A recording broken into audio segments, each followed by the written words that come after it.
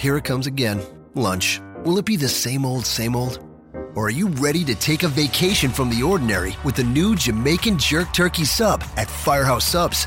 Freshly sliced smoked turkey breast, craveably sweet mustard sauce, and a hint of Caribbean seasoning. Just $5.55 for a medium. Save time. Order the new Jamaican Jerk Turkey Sub on the Firehouse Subs app. Firehouse Subs. Enjoy more subs. Save more lives. Participating locations. Limited time only, plus tax. Prices may vary for delivery. This podcast is a member of the Voices of Wrestling Podcasting Network. Visit voicesofwrestling.com to hear the rest of our great podcasts, as well as show reviews, columns, opinions, and updates across the world of wrestling.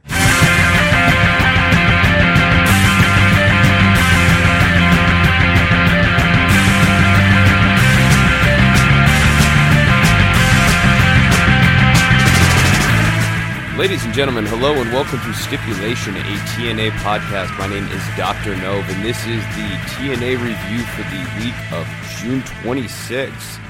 Not the biggest or best episode we have reviewed so far of TNA, and here to help me break it all down in what may perhaps be the shortest episode yet of Stipulation, none other than Brian. Pleasure to be here again. I'm excited to try to get into this, and when I say try, I really mean try. Yeah. This might be a rough one. I feel as flat as the crowd at Bethlehem, Pennsylvania during this second taping this week, and you can feel it. This is a show. Vince Russo recently wrote an article on his website. I'm not trying to do a big plug for Vince Russo or anything, but he was saying that one of the issues with TNA is the limitations of doing multiple shows taping at once. So in this case, we have 3 episodes being taped from Bethlehem, and you can really feel it on this episode, and it makes me really wonder what next week he's going to feel like, because you can read the spoilers, and there's a lot out because TNA has taped from now until infinity, but we will still be tackling it week to week. But that doesn't give you a sense of what the crowd is going to be like on any of those given shows. The New York shows I'm looking forward to because those will be pretty energetic crowds, and it looks like they've given us some pretty good stuff. And as far as I understand it, those are going to be individual shows. Yes. They're not doing multiple recordings. They're at individual once. Nights. Yeah. Right. Yeah. Exactly. But it could be the same crowd. But yeah, different crowds also as well. I know what you're saying. It's different than this Bethlehem scenario. Right. It'll be on different, yeah. And then they used so much of the personnel last week. Your sort of A string. This week is very much the B team. Right. Covering. You kind of got handcuffed, and you'll be able to tell real easily. The matches fold out to be, hey, this is the B team working. Some of them working with the A team. Gail Kim is working, and I'm not going to call her the B team. I can't do that. No. So your B team is working with some of the A team, but your hands were tied as far as Eric Young, Austin Aries, Lashley. They all did work. Not an hour ago in recording time. Mm-hmm. It was a week ago that we saw it, but this you have to think of that as like this entire thing was just one recording, and it's just you brought up the crowd. The crowd was the most amazing thing about the entire show, because last week's crowd was arguably one of the most electric crowds that I've seen. Yeah. But then this was the opposite. Dropped the belt to Lashley. Yeah, but this is just the total opposite. Well, this crowd liked Eric Young, and it was probably a mistake to take the belt off of Eric Young in the first episode of tapings. Right. I don't disagree with putting the belt on Lashley in general, but it was definitely a mistake doing it last week versus waiting a week or 2 weeks. Well, if we're just doing it on reading the crowd, then definitely so. Yeah, I mean, if that's going to be your metric, then right. I think that holds. So we start off this episode. MVP is backstage. MVP, Lashley, and Kenny King are dressed up. MVP says, "This is our night." They have suits. They're going to have girls and hit the ring. But before all of that, we get the Beautiful People versus Taryn Terrell and Gail Kim. pretty good match. I've got a few notes here. Velvet grabs a crowd sign, which is a face move, and the beautiful people are trying to be heels, and I think it's just really important for them to be unlikable during this because the whole point of this match is to reestablish Taryn Terrell. So I didn't like that move. Velvet still gets over. Yeah. So much. She was probably the least talented person in the ring, but got over harder than... Everyone likes Velvet, everyone likes Velvet. For their own reasons, yeah, I'm sure. Yeah, it's not necessarily for her wrestling ability, However but everyone many likes reasons Velvet. That may be. Yeah, or many people like Velvet, I guess would be a better way of putting that. I like Velvet. I'm so, like... I don't like her as a wrestler, but I do like to watch her. I'm a guy. Okay. But hey, just Voices of let me Wrestling have has already that. gotten in enough trouble for male chauvinism in 1 week here. We have a line to toe, my friend. We have a line to toe. All right, so Taryn Terrell has a pretty weak clothesline. Taryn Terrell also gets pretty winded in this match, and this match is not terribly long. She did say she just came back from her from having a baby girl. Right, yeah. Got booed for it. So this was kind of like a given. It looked like a test match to see how far she could go. Commentary did a good job. Hey, I'll give TNA some kudos this week. He did more good than harm this week on commentary, and I thought he made a couple saves. Yeah, he made a few saves. One of them here was in this match where he was sort of bringing up the fact that Taryn Terrell was trying to get her cardio back as part of the match, as an element of the match, and whether or not that was intended to be an element of the match. TNA weaves it in very seamlessly, so I give him good marks for that. Gil Kim does a lot of the work and looks really good. She puts on, I think it was a regal cutter. I mean, it was at least a neck breaker, but at one point, I think she actually did the crossing of the arms and everything to get that regal cutter move. And good match. It ends with Gail Kim putting Angelina in Eat the Feet and pinning Angelina clean in the ring. And Taryn Terrell and Gail Kim stand strong. My only question, really, I mean, it was actually a better match than I thought it would be. Sure. Kudos to the women's division on both sides, on NXT side as well. I think the women's division made some steps this week to do some pretty good things. I like Becky Lynch. Yeah, right. Yeah, if we're she made a good debut. She looked really good. And then minus Taryn Terrell, minus the jigging. Right. Yeah. Even that I can live with, though? But that was weird. No, I don't like that. Taryn Terrell, I liked seeing her out there, even with her getting winded, even with her having some obvious trouble here and there. She carried a decent match. It wasn't bad. Gail Kim didn't have to do all the heavy lifting all the time. She looks better than Velvet in the ring. She does. Yeah. For that matter, she looked better than Angelina. I think they're both so clunky. Yeah. Yeah. I mean, this was just kind of like your weird classic sex symbol girls versus the girls who are in it for wrestling in the spirit of competition. Right. Yeah. So that's why I liked it. It was kind of, it had a classic-y kind of feel to it. I liked it. It was a good match. It was a simple story. It was fine. It was a short match. And, I mean, you can't even star rate. It was just a short TV match. But anyways, it was fine. Yeah, well done. So, now we get Lashley coming to the ring. And Lashley not being able to talk is going to be a problem going forward here. You can just already sense it. MVP is in the back. He's saying stuff. Dixie's in the back. She's saying stuff. She's excited about her play tonight because she thinks that the board of directors are going to come and right all the wrongs. And they are, but not in the way that Dixie expects. And MVP, Kenny King, and Bobby Lashley come out with, we're going to call them women. Ladies. They are not wrestlers. It does not appear to be their long-term squeezes. They may or may not be there because of MVP's money. I'm just using the words that Taz used. They are there because MVP is a, quote, high roller. Kenny King had two ladies. Yeah. So they may be ladies. He had his hands full. He had his hands full. You could consider them ladies of the night. But I would not say that. I'm not saying that. I'm just saying that would make sense in that context. All joking aside, what were they doing out there? I don't know, man. I don't understand what am I supposed to what call the point them? was. We actually sat and discussed this in a serious sense. Yeah, I don't understand what the point was bringing them out. It's neat. I'll tell you what, Lashley looked very happy about the whole situation. Well, Lashley's hot off a divorce. So, yeah, and he had the hugest grin that I think I've seen the entire time that he's been in TNA. He made her open up his coat. Yeah, that was neat. To reveal the belt. That was whatever. Yeah, I mean, I didn't see the point. You can read into all the sexual subtext of that pretty simply. Yeah, it was a really tense. So anyways, MVP says they've conquered everything because Lashley is champion. He has once again consolidated his power. And so now he is going to call out Eric Young, and he's going to make him want to resign. Eric Young comes out. His arm is in a sling. He says that he can't fight City Hall, but he can tear it down.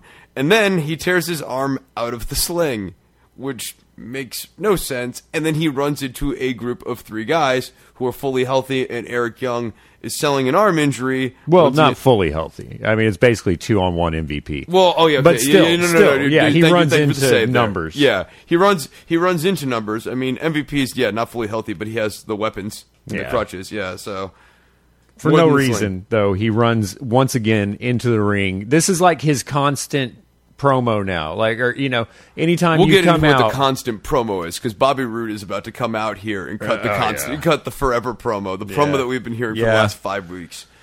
So, I told you about this 2 weeks ago, how I'm so sick of hearing this promo, and now you're going to prepare to get more sick of it, my friend. I know. So the crowd is already kind of turning on Eric Young here. They actually call for tables. Yes. They are excited to see the prospect of Eric Young going through the table that had champagne on it, because MVP and Kenny King and Bobby Lashley were going to have their big celebration with champagne and women. But then Bobby Roode comes out and makes the save. We come back. Bobby Roode has a microphone. He is cutting a promo. He says that he and Eric Young share common bonds. They share the bond of signing a contract on the same day with each other, and they share the bond of loving the sport of professional wrestling. I guess being from Canada or being on Team Canada didn't make the list. Not nearly as important. Not the big thing that they had in common. But hey, whatever. MVP comes to the ring. He's getting ready to fire Bobby Roode, but then we get our first appearance of Earl Sullivan Solomon Armstrong Anthony, who speaks in 2 or 3 word sentences the entire time he is out in front of this crowd. Oh, that was a little bit much there at the end. But yes, this is how he speaks the entire time. It's almost Captain Kirky, but not quite. He's very Southern gentleman Captain Kirky in a weird sort of way. And if you saw it, you know what I mean. And he tells MVP that as of this moment, right now, as I speak, you are no longer the director of operations, for Impact Wrestling. Yeah. Earl Sullivan Solomon Armstrong Anthony savors that line, milks it for every little bit it's worth, and he will come out. Right as MVP's about to fire Bobby Roode, he comes out and does this. And it, you know what? I kind of liked it. I kind of liked him coming out. The timing was much better than a timing botch later on in the night with Dixie Carter. Right. And Bully Ray's music. But I do enjoy... I've been complaining about, if you're going to have a board of directors, you need to see direct. I didn't necessarily mean a representative, a consigliere. That's what I was calling him. In WCW, J.J. Dillon sort of served this role 96, 97, 98 once they started getting the NWO angle going. I don't hate it. I think the issue becomes when you have too many authority figures. If anything, I would rather there just be nothing but the board of directors, and they would just occasionally make matches. Well, you couldn't go... My point being, like, as far as MVP went, you can't go down this rabbit hole where you're like, I don't care what the board of directors say, I'm going to do whatever I want, because then why do you even have the board of directors as a part of a storyline ever? Right. Well... if they're going to be in there, then they have to have some sort of power, and you have to see that power. You can't have your director of operations just going willy-nilly. It's It's that it didn't work. It it's didn't work. the line of Chekhov saying that if you're going to write a loaded gun into a scene, someone has to use it at some point. Exactly. And that's kind of what happened here with the board of directors. We cut to the back, and the menagerie are on the phone with a creditor. They need money, and Nux goes to Crazy Steve, tells Crazy Steve, yo, Crazy Steve, funny ain't money, bro. Belts is, and you need belts, man. You were so close to being X Division champion here in Arlington, Texas, and you let all of us down here in Arlington. But tonight, you have a chance to go out there and defeat Sonata. But then, in comes Zima Ion, and Zima and Jesse come in, and ba-ba-ba-ba, and that sort of silliness ensues. Manic comes out, and we kind of have a, side to back shot of Manic so that you never actually see his face, which I think was intentional and stylistic. You saw enough to where you can kind of tell that you can't tell exactly who it is, I guess, but you can. I don't think they've ever been that kind of guarded with the gimmick. I did like that the bromans, or specifically DJ Z, he said that he had talked to Sonata. In strong style. He would speak to Sonata in strong style. And then Nux asks him, he was like, oh, you know Japanese? And he's like, no, I speak strong style. I speak strong style. That, to me, was funny. He also will say that I like everything Zima will also say that he speaks lucha libre, I believe. It's funny. I know, it's funny to me every time. I enjoy the DJZ character a lot. The stuff they do on TNA Explosion when they have just their backstage segments with the Bromans and EC3 and Spud, those are all real funny because those guys are very comfortable in their gimmicks. And EC3 is just a weird guy. And Zima's funny in his own weird, different way as well. So this segment was a bit silly, but it worked, and it was certainly nowhere near as silly as all the stuff in the X Division would get in just a short while, but we are going to get there. Dixie Carter is waiting in the back for the board of directors with Rockstar Spud. She wants Spud to go get champagne. Spud always has champagne ready for Dixie Carter. Why can't this man get a raise? Well, in all honesty, he is probably the most valuable person. You want to talk MVP? That's your MVP, Rockstar Spud. He helps carry a lot of the segments. I don't want to go that far, but I think that certainly he makes the Dixie Carter stuff so much more bearable than it would be. It's I really do like how the guy. much he helps. He makes her. You can not as hard to swallow. I'll just put it that way. So next, Sonata comes out to the ring, being cool, being Sonata. I like Sonata a lot. This segment makes Sonata look like a complete and total buffoon. Here's my take on this before we even get into what happens. If the guy can't speak English, fine.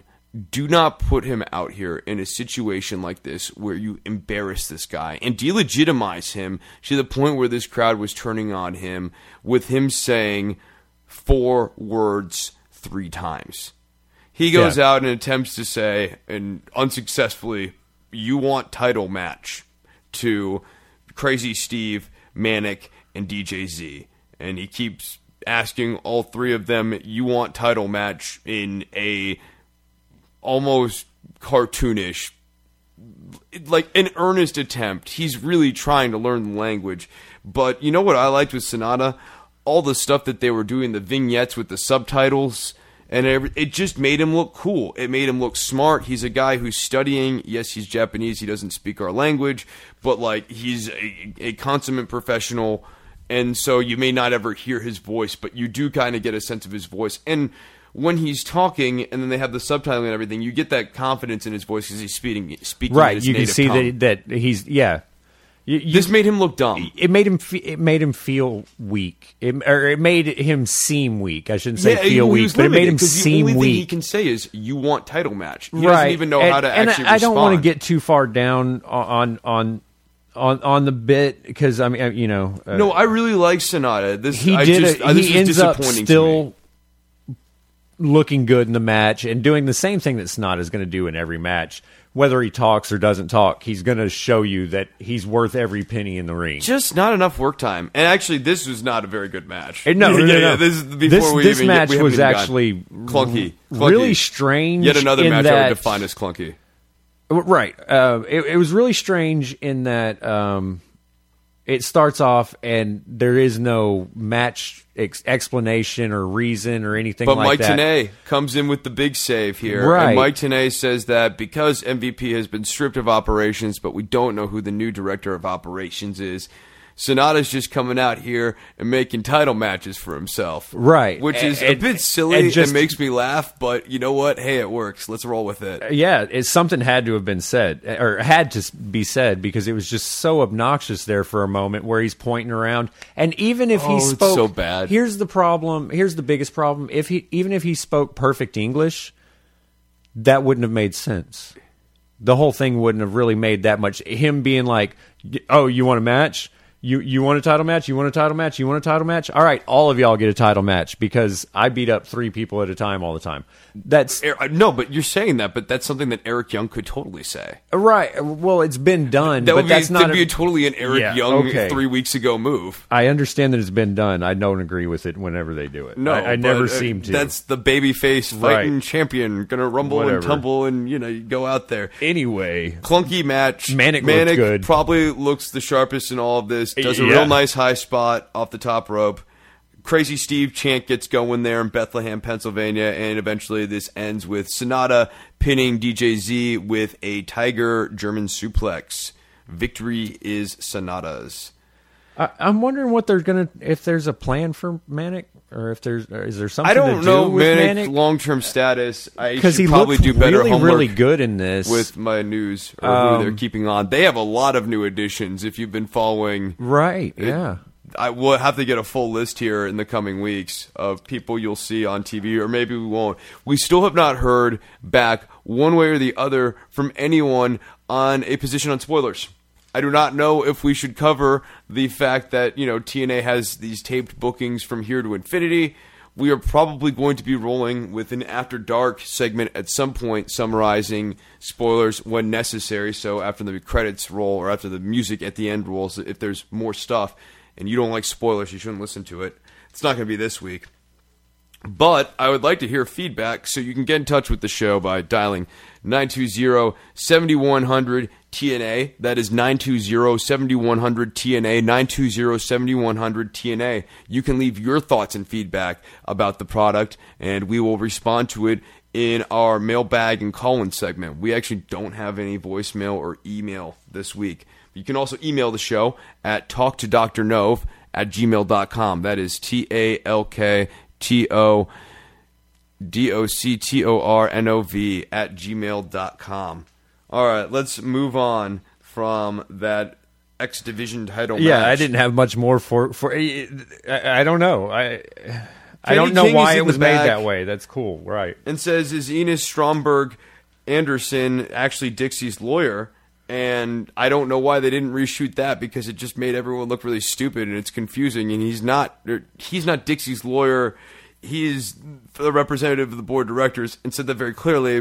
Whatever. That was stupid. That really should have been addressed. It's because it's the first thing that comes out of his freaking mouth.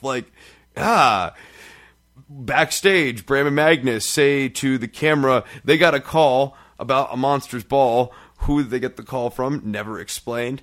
And Bram says this is just like their childhood, which makes me wonder more and more what the hell exactly happened during it was like Magnus. It was like old Friday nights. Yeah. Just hanging out. Mom would come home from work and smash a bottle over my head, and Dad would be drunk and throw me into thumbtacks.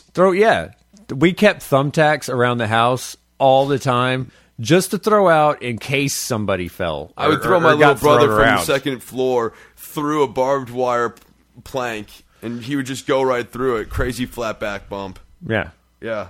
I don't know. Honestly, it's really strange silly. How sick they want to try to act now. And Magnus, as much as I really enjoy his banter a lot of times, I've never really thought of him as much. And he's a badass and stuff, but I've never thought of him as that bruiser, nasty boy. His dynamic with Bram isn't working for me. I don't know. And maybe it's not supposed to be working for me. I don't know. But like maybe it's not supposed to be clicking with Magnus and Bram, and that's sort of the meta story here. And I think that's where we're ultimately going. Right. But like Bram should just be a crazy guy doing his own thing. And if you want to turn Magnus face so that Bram has a guy to, you know, have a feud and rivalry with, do that. Have Magnus and Bram be a tag team without all this weirdness. I don't know. I don't want them to be a tag team. That would be me. I already came up with a name, though. Yeah, Bragnus. Yeah. I can't even come up with a better portmanteau, so I'm not going to try. Dixie comes out. She talks. People are screaming. No one cares. There's my favorite fan of the night. There's actually 3 fans of the night that I liked. Yeah. Yeah, there was lackluster booing and thumbs downing guy. Yeah. There was a guy who had 2 thumbs Very down good. ups. Very good and kind of understated. Yeah, boo. Yeah, and understated. Just keeping those thumbs downs going. We had this guy, no one cares guy. No one cares, screaming. not understated. No one cares guy was very, very passionate about how much no one gives a shit. That was in your face. Yeah, that was an in your face, no one cares. But then there was... Sad Grandma. My favorite. Sad Grandma. My favorite. She was not enjoying the show anymore. She had been here 4 hours. She had gotten front row tickets to this freaking show. Yes. And people were screaming and booing and probably saying all sorts of awful things about Dixie Carter. Yeah. And calling her a grandma and stuff. And this was a very sad grandma. She was not having fun. But it was great that they took time out of this little spot and actually showed that stuff and did some camera work. Good went camera out coverage. there Yes. and you know, because you could sort of see Sad Grandma in the bottom left of your screen, but they actually went in there and got that closer shot of Sad Grandma, different angle, and she was real sad, and that was what made that good. It made that a little bit more enjoyable. Once again, like the little things that need to be added into Dixie spots to make it tolerable. Camera footage and Rockstar Spud. You need these things to make Dixie tolerable in any sort of dosage, which there was way too much of.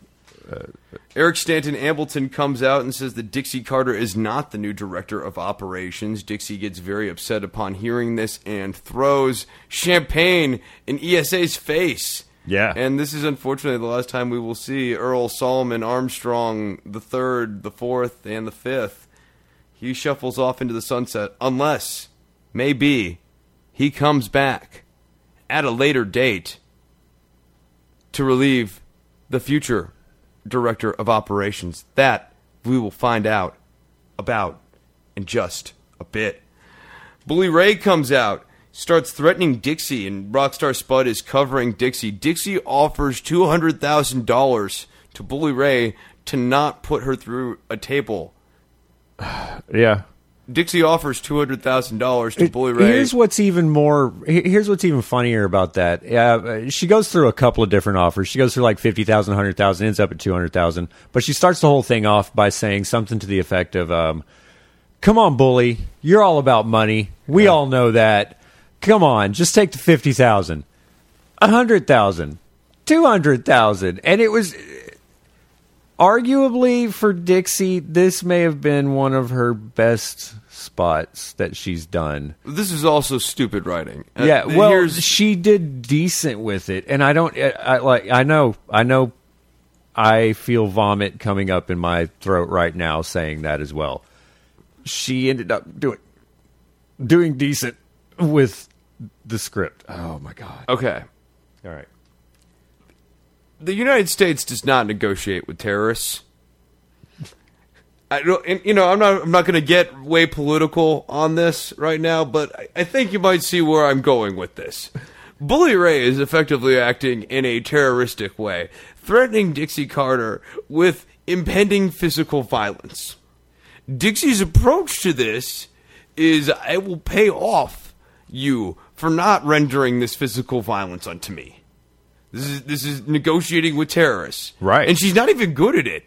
No. So what is to stop someone like MVP from cornering Dixie Carter and saying, we're going to put you through a table, and then Dixie Carter has to shell out another $200,000. Well, I mean, how is this not assault in the first place? She's got money. It's fine. It doesn't matter because she's got money. It's wrestling. It's wrestling. It's stupid. And what's stupid is that Bully declines the $200,000 because I guess you don't need it. Right. Because the crowd said not to. The crowd said tables. Hey, you know what? WWE is firing and TNA is hiring these days. It's a weird world we're in. Shenanigans ensue, and Dixie Carter is able to escape from the table, although we unfortunately are subjected to some Dixie Carter cleavage along the way. I wish I hadn't seen it. I didn't want to see it. I mean, that was not a thing I wanted to see. The thing is, Bully Ray literally lifts her up and has her ready to go through the table and everything, and it pulls her freaking shirt a little bit further down than we might want it to have gone. And whenever she gets away, whenever Rockstar Spud flips the table and she gets away, all right, I'm done with that now. Okay. Sorry. So next we get the 3-minute classic between James Storm and Ken Anderson. James Storm yells at a referee for a 1 count. This match starts off for about a minute, and I mean, well, actually, let's be honest, about a minute 30, if I had to time it.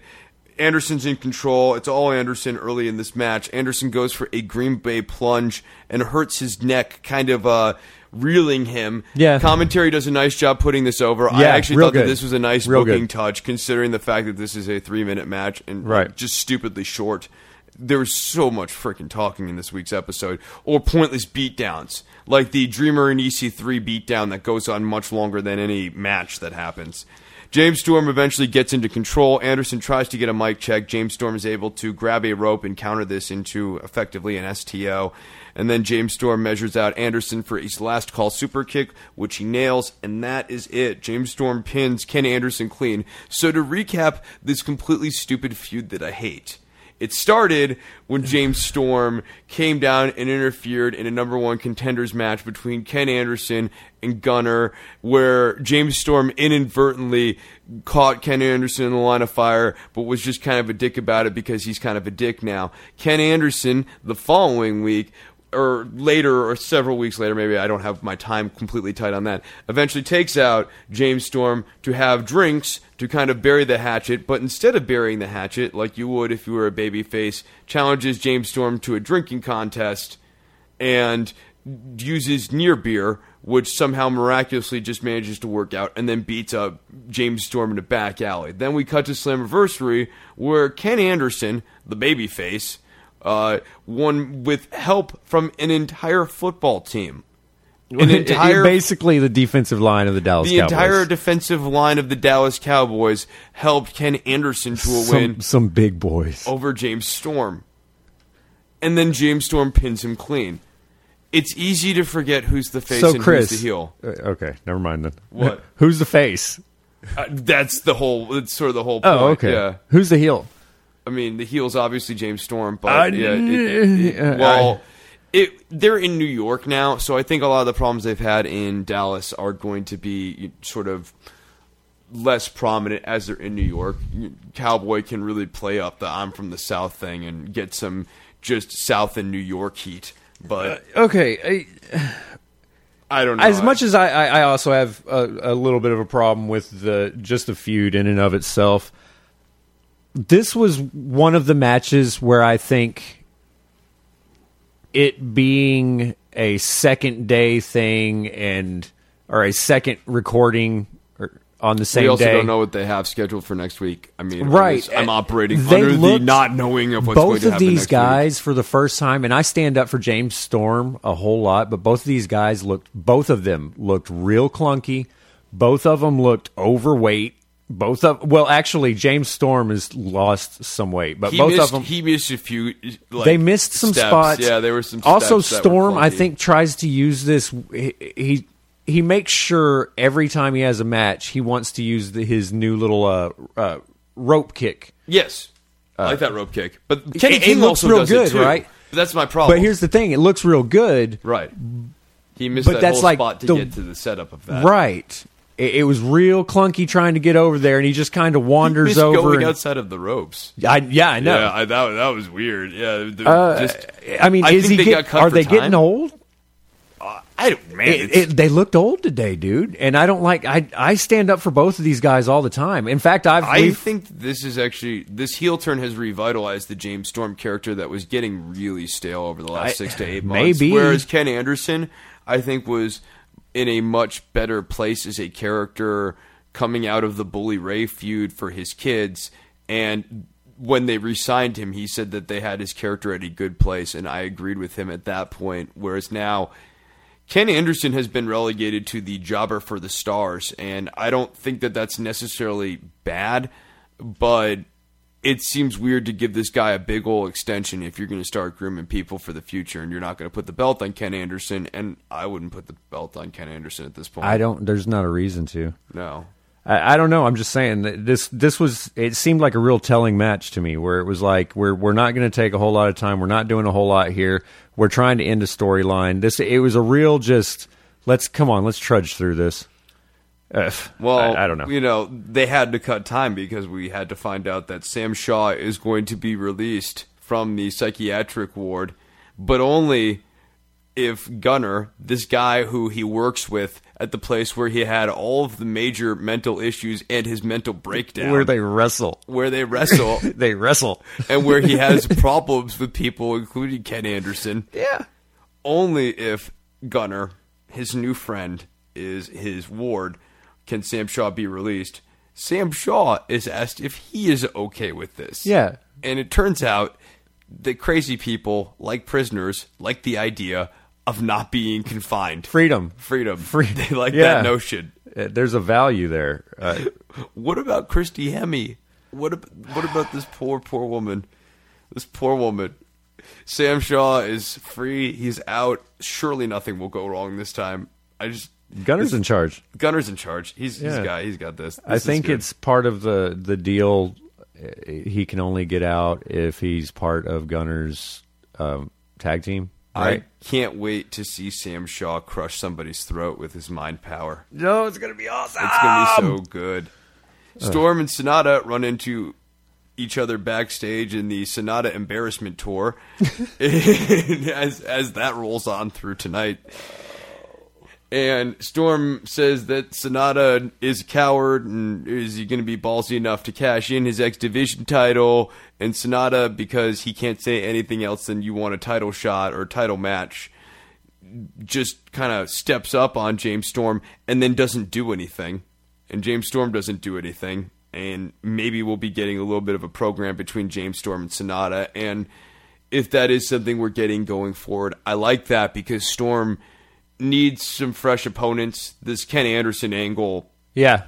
I believe we've covered in great detail right. why I don't like this Ken Anderson angle and why I'm very done with it. I think it's stupid to have this 50-50 booking, but whatever. They both got out of it. It's out of nowhere.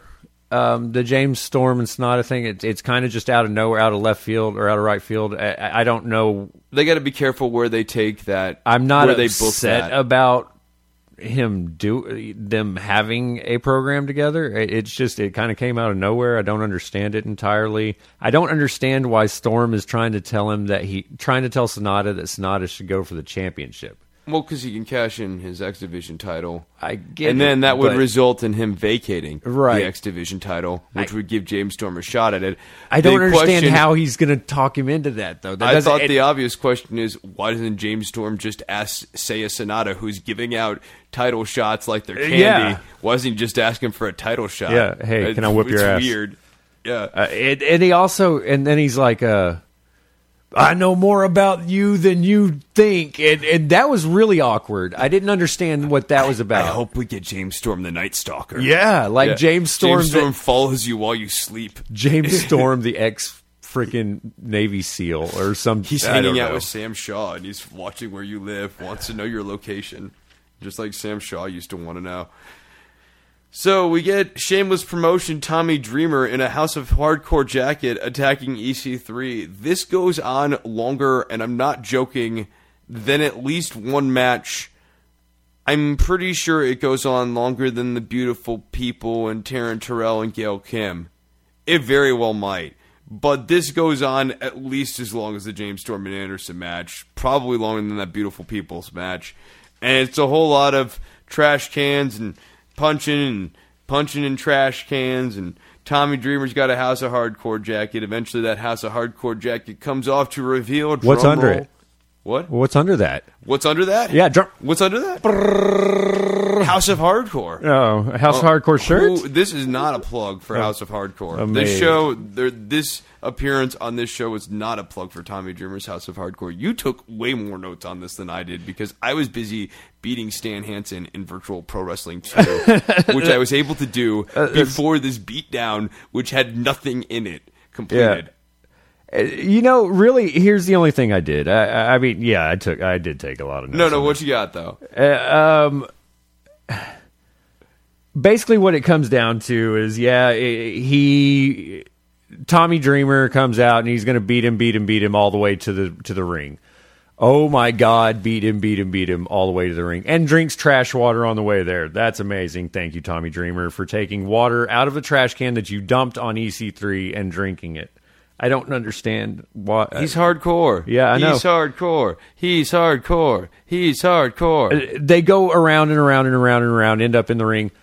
There's two things that matter, okay? Al Snow and the refs end up coming in and breaking everything up. Okay, great. That's how everything ends. Here's the main thing that I thought of while I'm watching all of this. If Tommy Dreamer's a well-known, well-respected guy, and hardcore. He's hardcore. Let's not beat around the bush. He's hardcore.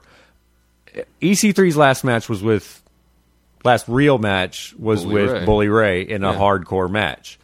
He's getting some serious respect from some old school hardcore guys right now that really don't normally take time out of their days to help you know what I mean? I'm not going to do something for you unless you're going to work hard type guys. Man, I'm blanking on what EC3's real name is, but back when he was Derek Bateman in WWE, he got a lot of respect from John Cena. This guy just seems to have the respect of a lot of veterans in the industry, and I do think that he is a blue chipper in a lot of ways. You could tell the way he was working with him and the way things were going on. Tommy Dreamer was extremely comfortable with him. EC3 was comfortable being thrown around and doing. He took charge a few times. It was a neat back and forth. It was unnecessary. None of this was necessary. He's getting a chance to work with a lot of the legends of the business. Exactly. That's the thing that I took from it more than anything else. And I do see EC3 steadily getting better. My concerns for this guy whose name eludes me is that maybe he is not getting a chance to develop as much technically because the TNA style doesn't really require a lot of technical stuff. I think he's a good storyteller in the ring. The match that he had with Bully Ray was pretty solid. Yeah, that was a pretty. So far match. as far as the hardcore matches that he does and hardcore really well. Stuff that he's been doing here lately, I'm fine with it. Yeah. So that wasn't bad. Anything else to say about this? No, it wasn't bad. I wouldn't go that far. It was horrible. It was unnecessary. It shouldn't have been there. But as far as what happened, cool for EC3. You got to work with somebody. Well, he's going to get more work with exactly down the road and that's obviously. All. But we haven't gotten there yet. But yes, it was brutal in the sense that it was really long. But I also did beat Stan Hansen and progress and kept the streak alive. Dude, you got to keep your eyes on the prize, man. Okay. We cut to Willow and Abyss backstage. And they say that they're excited for the Monsters Ball. I have sort of noticed that Jeff Hardy is more comfortable talking in the Willow character than he seems to be talking in the Jeff Hardy character, which is hilarious because the Jeff Hardy character is especially just supposed to be kind of an amped up version of Jeff Hardy, who I guess has a hard time speaking. But if you talk with a little bit of a ring to your voice, apparently it makes the promos and evidently happen. He likes doing it with Abyss too. Yeah, there was kind of some chemistry, and I don't like that because I don't want there to be chemistry. I don't want them to be. Abyss would need different ring gear for it to work for me long term, because right now they still do look like the odd couple. Right. But if Abyss changed his ring gear to a more black and white color scheme, I think that would make him look kind of more monstrous and also fit him better with Willow. Yeah. I was thinking about this during the match, but Abyss spent most of this match sitting outside and chilling around waiting. And sometimes it was just him outside the ring selling, and then eventually he got handcuffed to the side of the ring. Willow does almost everything important in this Monsters Ball match early on. Lots of good Jeff Hardy action. Hey, if you like Jeff Hardy as a wrestler, he's having a pretty good year here in 2014. It's not, the Christian and Hardy Boys and the Edge, all that stuff going on, but Jeff Hardy's having a pretty decent year in the ring as this Willow. You lose character. track of it because he's Willow. Yeah, and it's easy too. It's you see all of the will she be coming to the ball, and politics, all of the politics, and none of those are you know Willow's concerns. none of those are Willow's. You know, my God, everyone you get hates us. lost in all of that. That this guy is a veteran. It's Jeff freaking Hardy, and he's a lot bigger than he's ever really been. He still puts on a really good show. He's very entertaining. In fact, whenever at the beginning of this, as I was going back over all my notes and everything, the subtitle that I put was like riding the horse, because that's all they did through all of these matches. They just kind of rode a horse through each match. Yeah, it was that's either fair. Manic or Gail Kim or Jeff Hardy or whatever. It was, and that's what they did. Jeff Hardy made people look better than they should have looked. I don't know. I mean, I think Magnus is pretty solid. He made Abyss look a little bit better. He's a solid B+. Abyss There was a weird was thing. being saved for later on in this match. Well, even then, he was supposed to be like a hot tag, basically, in this. What would be like a hot tag? Yeah, like, cause he's in, I guess. Yeah, no, I see what you're saying. Because I see what Jeff's you're in there saying. by himself Sure. and needs somebody, Sure. and And when he Abyss breaks, is being handcuffed to the when he side breaks out rail. of the handcuff, Yeah. he's supposed to come in there. That doesn't happen. He lame ducks when he comes in and goes for like a choke slam, gets his legs taken out, and He still gets the chokeslam on Magnus. He which was ends the up later bucking on. of expectations. right, he ends up doing that later on. But this is when he's supposed to come. Willow ends up jumping up with a kendo stick and saving that moment.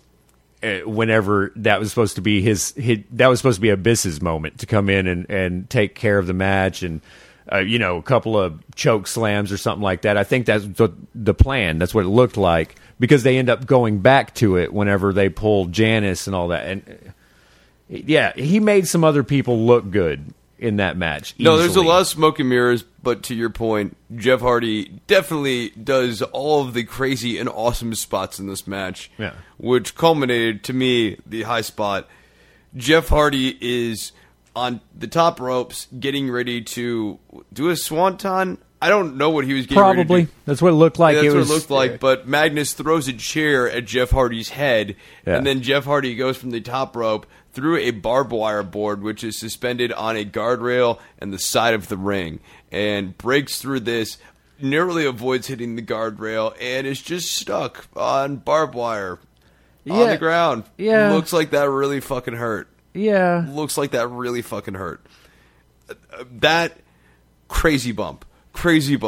Yeah, that was People big. May That or may and- not remember that bump, but I'll tell you what, that is a crazy bump. That and actually when Abyss pulled out Janice in the middle of the match or whatever, those were the two bumps in the match. Yeah. Well, actually, no, the tax once bump. again The a thumbtack stale bump. Well, yeah, Yeah. I guess so. But even that, I mean, Guess all so. of them were Magnus stale. sells that like a motherfucker. He's great during that. Yeah, Yeah, Magnus' sell during that's He did awesome. have a nice hard sell. And then, of course, we get the Janice to Abyss's abdomen, which is nicely shot and sort of covers up the camera angle. And there was one note that I have, which is that Abyss's batting average with Janice, considering it's his weapon of choice, is like, what? It's baseball season. We're getting close to the All-Star break here. I He's don't know. batting a I might give him cool like a 0.21. .02. Yeah. .02. I don't know. Is it .002? It's not good. Yeah, nothing great. On the other hand, Bram is coming into the league and batting 1,000. Yeah. Yeah, all-star team. Yeah, it was nicely sold. There were a lot of really good sells, just like you were saying, Magnus sold the tax really good. He got the he got the choke slam. He was going after Abyss with Janice. Ended up getting choke slammed and sold the hell out of those tacks. And then the actual, whenever Bram does it, if you don't watch it 5 times like I did, it looks amazing the first time through. You're like, wow, that dude just got hit in the stomach with a nailed up piece of wood. Like, that's insane looking. And now if you watch it 4 or 5 times, you see some angles and some ways that they took advantage of things. But Bram did a good job with that. Bram sold a lot in this too, as far as like blood. Because remember, he got the gash on his head. Bram's gone. Really, but he's willing to work. Yeah. It's gone halfway through the match. He comes out and he's just like, all of a sudden, where did Bram get this blood from? He just stumbles in from out of nowhere, and they're like, he's got blood all over his head. Oh my god!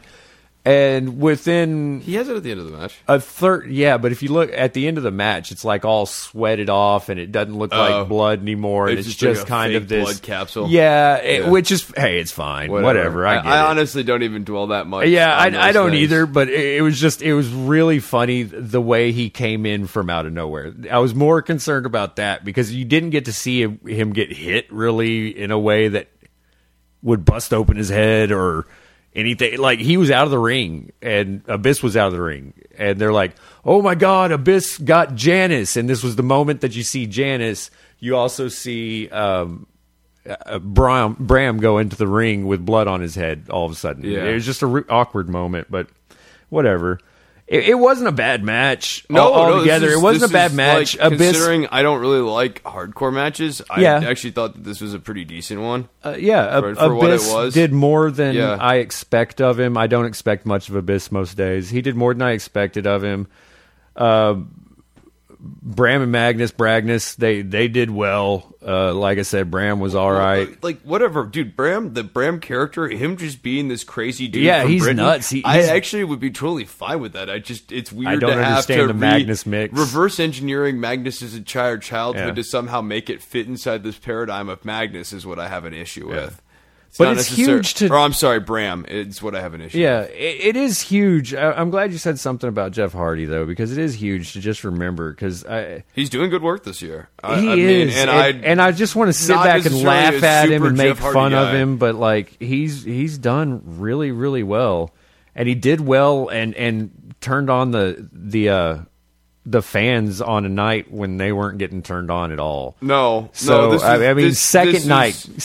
a highlight recording. In the show. However, terribly placed, because next Edward Stanton Abramson comes out and says that your new general manager, the director of operations for TNA, is none other than Kurt Angle, which I believe we were speculating last week, and it just makes sense for all the reasons we kind of went down with the Bound for Glory thing, which... All right, spoiler alert.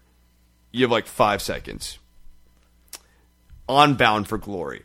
If you're looking at these tapings and you're looking at the schedules, it's very obvious that there is not going to be a Bound for Glory series this year, anything akin to the ones in years past, if at all. So we did look at Bound for Glory last week.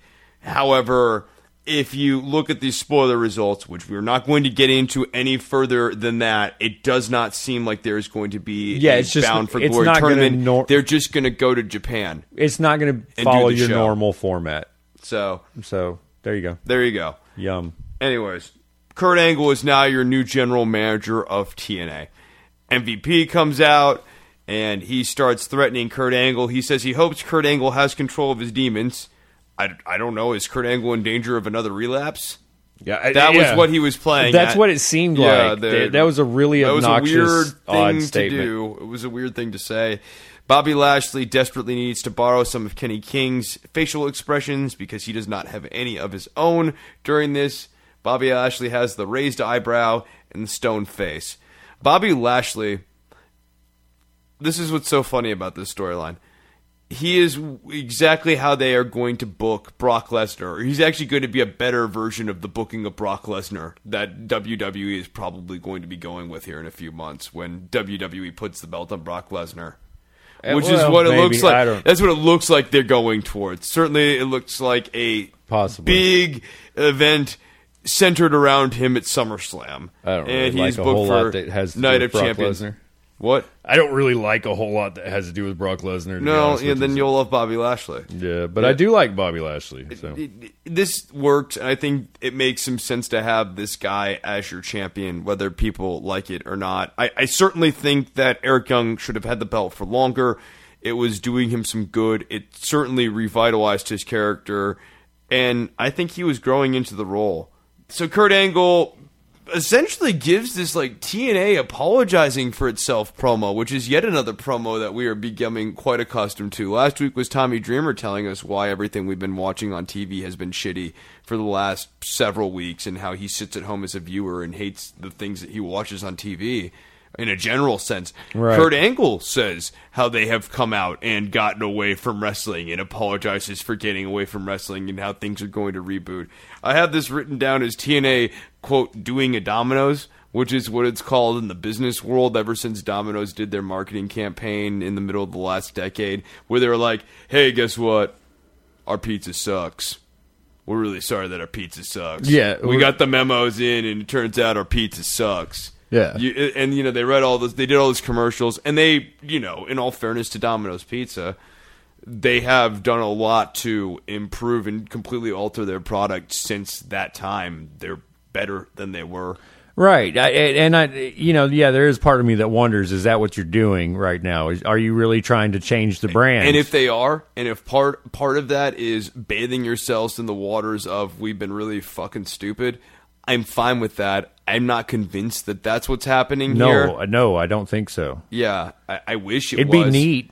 If Dixie Carter was going away from television, it would certainly be a real step in that direction of, yes, we admit that we made this big mistake. We have made a mistake. We need to get back to wrestlers wrestling and doing more wrestling. But I am looking at this show, and I am not seeing more wrestling. I am seeing less wrestling. There were 4 matches, and none of them were technical matches. None of them were like really well done technical matches. They were all just to serve storyline purposes, right, except for the some Willow of them and were, Abyss stuff, which right, was like almost to finish a storyline in a way. I did love the end of this thing though.